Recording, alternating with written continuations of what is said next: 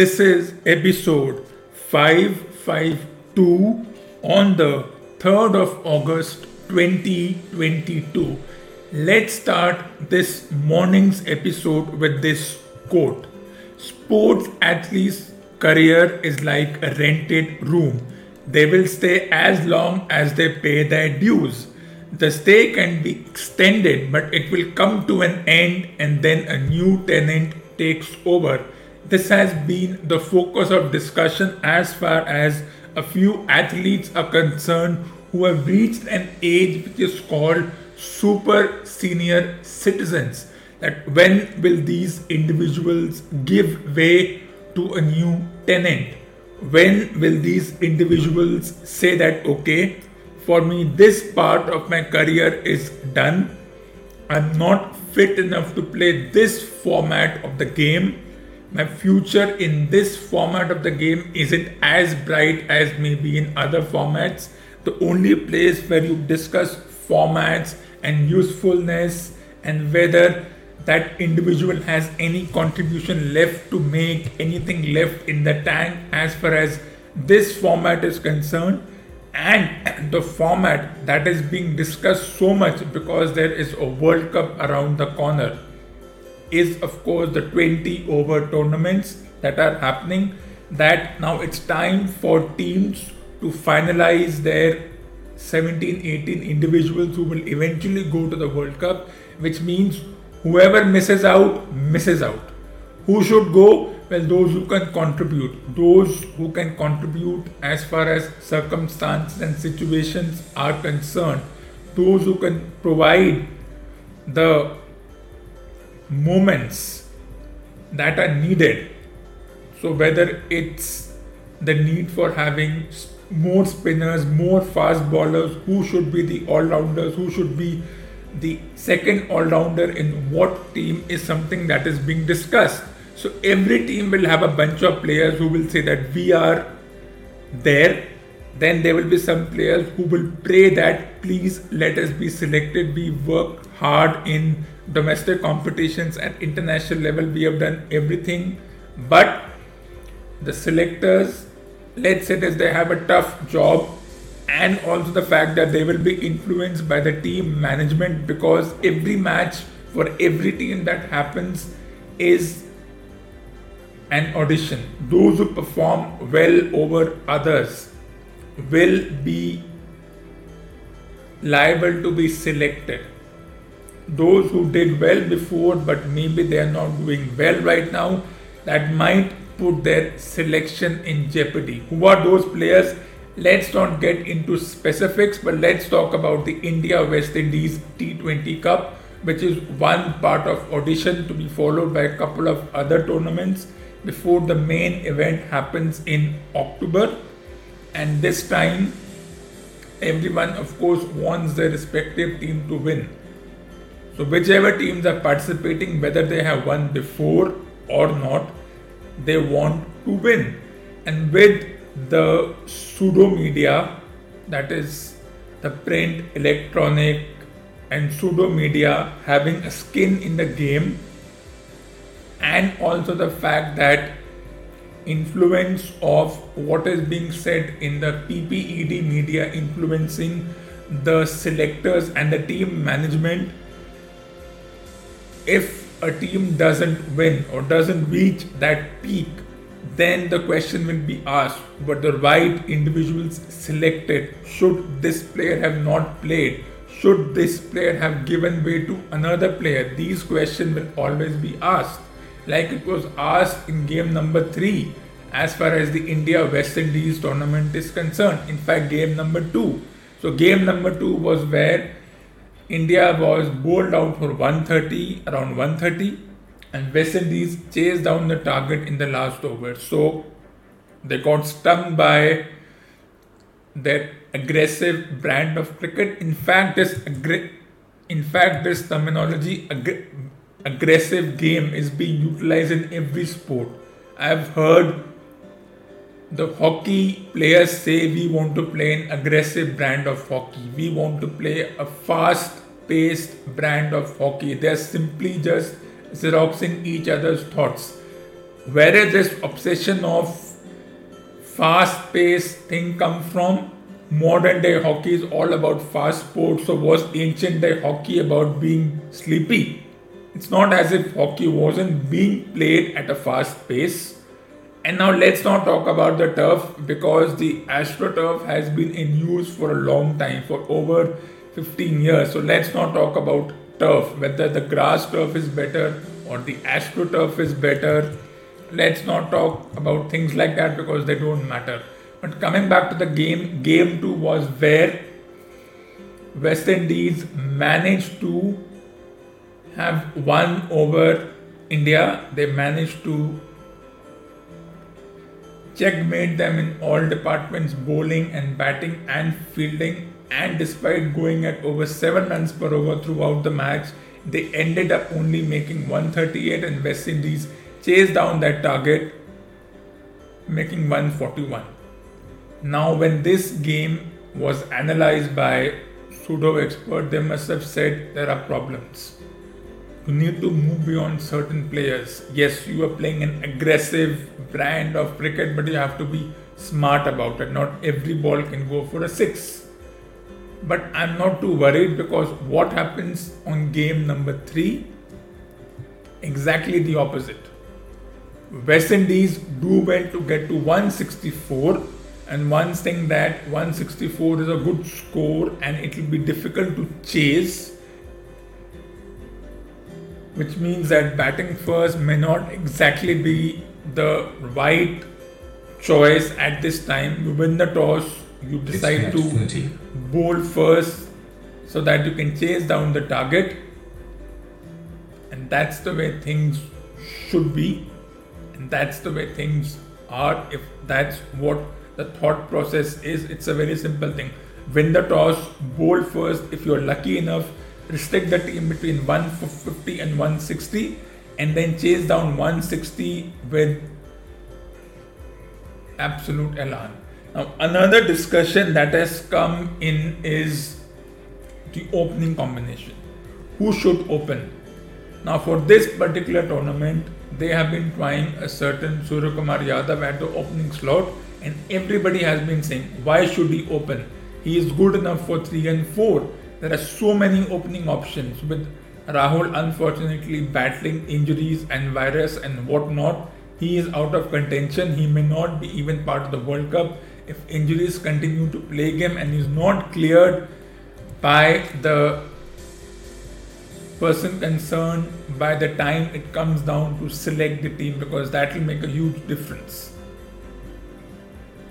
Now, I'm not really rigid about who should open. I can give you plenty of examples where individuals who once upon a time opened then found themselves, as they call it, in the middle order. MS Dhoni opened once in his career. I've seen that happen. I can give you plenty of examples where the same pseudo experts were what one calls temporary or makeshift openers when the team did not have good enough openers or choices. And then what happens? These same individuals, now they think that they can question the tactics of the team, they can question the philosophy of the team, the philosophy being aggressive brand, as a before that it was all about sleepy brand. I don't even know what that means.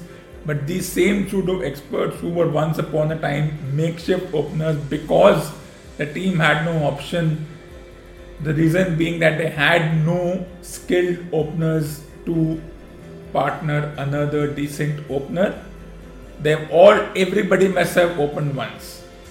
So they cannot question the team's tactics of opening with a certain individual when they themselves were in that situation when there were no options. And then with at least 4 wicket-keeping options, only 2 can go finally, which means Dinesh Karthik and Rishabh Pant are likely to be the contenders who might find themselves with a ticket to Australia, which means someone like Sanju Samson, who has done well, Ishan Kishan, who will be a legend in the making and has all the credentials for a future captain. I'm saying it. and you can listen to this program 10 years from now when this guy Ishan Kishan becomes a captain. There will be a captaincy mind game between Ishan Kishan, Rishabh Pant, Shubman Gill, Prithvi Shaw. These are my contenders. Shreyas Iyer is there, and of course others. Sanju Samson finds himself in the same situation as Dinesh Karthik, who was in and out of the team. It's not for the first time that he's been a part of the team, a part of a World Cup, then he's not been part of the World Cup, then once again he's been part of the World Cup. Will he finally be there? One doesn't know. But there are emotions surrounding this. So I am not too surprised as to what is exactly happening. But a decade from now, we will talk about a Sanju Samson in the same manner we are talking about a Dinesh Karthik. What a player, what a comeback. The designated finisher. Let me tell you, even Dinesh Karthik opened once upon a time for the team when there were no regular openers. So let's not get too rigid about who should open and who should not open, because it doesn't make sense. But let's move on to another interesting tournament, the Commonwealth Games, which is at number 3 as far as the favorite tournament is concerned. Olympic being the number 1 because it includes all sporting events, it includes more countries, unlike the Asian Games and Commonwealth Games where you only have teams from certain regions and certain groups coming together. And this tournament is of the hypocrites, for the hypocrites, and by the hypocrites. It's a simple situation. Commonwealth Games has seen certain countries whose chances at the Olympics reduce because of the competition, so they take advantage of the not so tough competition in this particular tournament and they go on to win gold. A gold is a gold, whether you win in the Olympics, Commonwealth, Asian Games. Let's not compartmentalize them. It really doesn't matter whether it's the Commonwealth Games or the Asian Games or the Olympics or individual championships for each sport, track and field or boxing, weightlifting, or even up to some extent badminton. They all have their individual tournaments where the focus is only on that tournament. Here the focus is on a multitude of tournaments. Now if you have seen the statistics, Australia leads with 71 gold, but that is because they're participating in almost every tournament, whether it's cycling, whether it's swimming, high jump, long jump, triple jump, hockey, cricket, tennis, squash, and whatever other sports that are part of this particular tournament. And the more you participate, the more likely the chances of winning a gold medal are. India doesn't have too many individuals in swimming. They do have, but then Australia always gets away with winning gold medal in swimming. That's the way things work. That's the way this tournament works. It's difficult to see the weight of the gold. Yes, winning a gold is always good, especially for individuals who are making their debut in such multi-nation tournaments. And whichever debutant has won the gold in this particular tournament, whether it's a team or an individual, the focus will now be on next year's Asian Games. If the Asian Games department wants to have the same number of events in their particular tournament, because the Commonwealth Games Association Federation is very different from the Asian Games Federation because they will have teams from Asia. So Singapore, China, Malaysia, Japan, Thailand, India, subcontinent could be the teams in focus next year. And that's going to be a very, very important thing. But let's talk about this more. Let's talk about the men's game that have happened so far. 2 games with contrasting results, but it's not surprising at all. It wasn't surprising when India flattened Ghana 11-0, In fact, I think the scheduling was such that India's first game was deliberately against Ghana so that they could get all the false bravado before taking on teams like Canada and Wales for the rest of the tournament and England. So they flattened Ghana 11-0, which is not surprising, though many pseudo experts said they missed a few chances. But it was a decent outing. They got the points. But when it came against England, England is a tough team when it comes to cricket. In fact, England and Australia are one of the few teams who are at the highest level in football, hockey, and cricket. England has a football World Cup to its name. England has a cricket World Cup to its name. England has a 20-over World Cup to its name. How many teams can say that? Australia is a force to reckon with in hockey. When you say hockey, you say Australia. Beating Australia is something that every team wants, whether it's at the World Cup level or at the Commonwealth Games level or at the Olympics level, whatever be the level. And they're also a decent team in football. At least they are participating in the World Cup. As I said, it will be easy for teams like Italy and Germany to qualify for a cricket World Cup than for an Indian team to ever qualify for a football World Cup. Maybe it'll take another 150 years for an Indian team to ever qualify for the 50-over World Cup. For the football World Cup, of course, and that's how things are. And I don't think a football World Cup planning is on the focus of any of the sporting bodies. If that was the case, then the sporting bodies would have worked much harder to make sure that India qualifies for the next football World Cup when it happens in 10 years' time. The target should be that in 10 years' time, India plays the football World Cup, whether the ranking is 106 or 1006. If you ask anyone, will India ever play the football World Cup? They laugh and say, are you kidding me?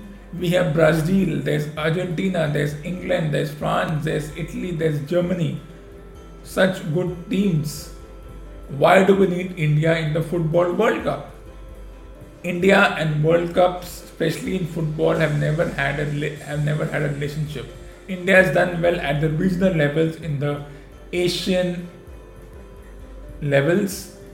They still have to qualify for the Asian football tournament, which is not the thing that I want, but that's the way things work. So India versus England. If you saw the match, India were 4-1 and then England scored 3 quick goals.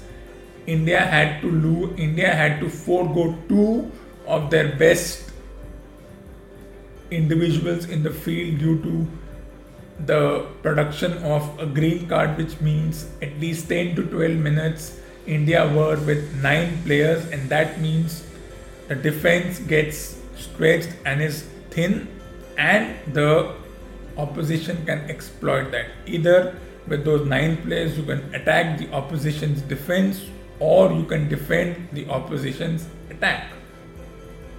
And 4-all, overall 4-all is not a bad result. You were expecting this. England came with a plan. They played with precision. India were found wanting at certain times, but 4-all is not a bad position. There will always be flaws. There will always be errors made by the team, but then there are no perfect games. Even in the 11-0 game, one can say that there were errors, and those errors came back to haunt them in a game against England, which is a force to reckon with in all 3 big team sports. Any other sport England is good in at the highest level, not only at the individual level but at the team level, which doesn't mean the men's team table tennis, which means 11 players with individual aspirations coming together to defend their goal, whether it's hockey, football, cricket. Do you know any other team who has reached this level? Let me know. In the women's games, especially in the cricket, even here there were two contrasting games. India scored 150 against 154 to be precise against Australia. They thought they had the game in hand, but that's what Australia is. Whether it's hockey, football, cricket, if they are at a point where they are struggling, somebody will always turn up and will always win the game for them. So here it was the all-rounders who did the job, and Australia cantered to a victory, and they all had to do was win one more game and their slot in the semi-final was fixed. For India, they had to beat the next team, that is a neighbouring country, which they did by a decent margin. And in tonight's match, they face Canada. And Canada could be a team which they could stroll over, which means 2 wins and 1 draw. In the hockey division, India faces Canada. In the women's division, India faces... Which team does India face in the hockey division? They face Barbados, not West Indies. They face Barbados. And Barbados will be a tough team. If India lose this, then Barbados and Australia go to the semi-finals. If India beat Barbados, then it will be a shootout between Barbados and India on net run rate and other results. So it's going to be a very interesting situation, and therefore the story is win all your group games, whether you have 3 games or 4 games in your group. Never be dependent on the results of other teams to decide your fate into the next round. So if there are 5 games for you in your group, win all 5. Don't even lose one, because net run rate can be a very icky thing. So don't allow net run rate to dictate how your positioning in the knockout stages will be. Now India has to be dependent on Barbados. They have to beat Barbados. Then they wait for the results of an Australia-Pakistan match and the Barbados match versus Australia. If Australia wins both, then India's chances of going to the next round increases. But if Barbados beats India, then Barbados and Australia go through. So it's a very tricky situation on a fine balance, and it's going to be interesting as to how this entire thing plays out. As we talk about this, the greed for gold is there. The greed for gold and silver and bronze is there. So you want to be recognized, you work hard for 10 years, 12 years to get the gold. Because nothing less than gold is acceptable. And when more and more teams and individuals are reaching the finals, it basically means that at least a silver medal is assured. But the greed for the gold and the medal is not going to die.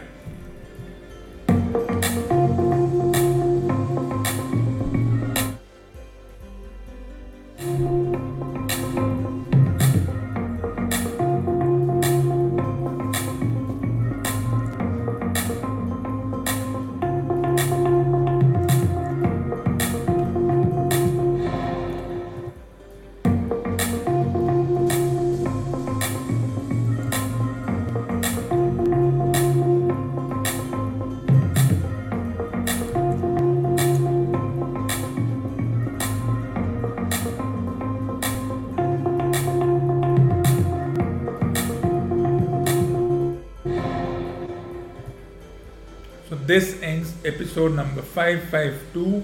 Stay tuned for the next episode number 553.